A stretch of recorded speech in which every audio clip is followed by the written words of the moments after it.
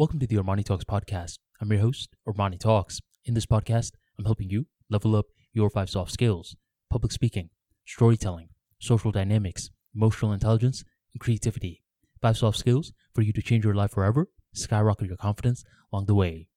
In today's episode, we're going to be breaking down analysis paralysis. Doesn't matter which field you're in. There's going to come a stage when you learned the theory and now you got to execute the theory. Yet, analysis paralysis indicates that you're stuck on the theory stage. You're not executing. There's different reasons as to why people don't execute. Number one is that they don't understand the difference between learning and doing.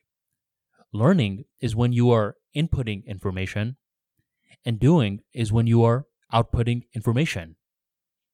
There's groups of people that combine the two. They think learning and doing are the same exact thing, which is why they're stuck on analysis paralysis, and they think that they're making progress. They're not. They're just inputting more and more information. So, learn to distinguish between the two.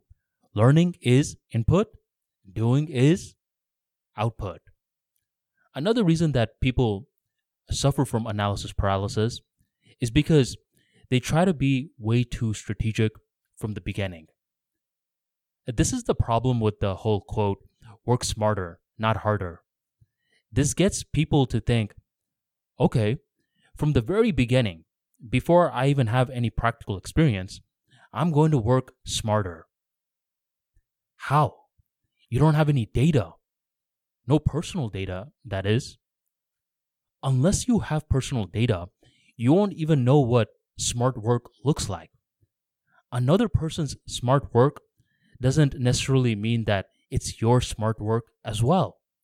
Each person is different, and each person faces different problems, emotions, and circumstances for whatever skill set that they're trying to learn.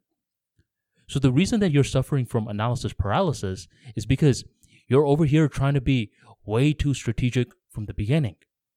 You can only be strategic after you spent a long time working hard, gathering data, and then you sit back. You have the dots. Your goal is to now connect the dots.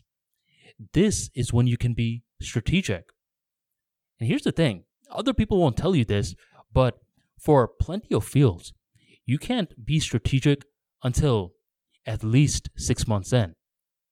Because 6 months in is what it takes for you to commit to a field. I don't know who thought of this 21 days to build a habit, a quote, but I don't think it's realistic. I think it's either 6 months or bust. During those 6 months, you're going to experience certain things that you had no clue that you were going to experience before. And once you have that 6 months level of data, that's when you can start going back, start looking out for the patterns, start learning even more. It's because you spent a long time doing. So overcome analysis paralysis by 1, knowing the difference between learning and doing, and 2, by working hard so you can build the luxury of working smart.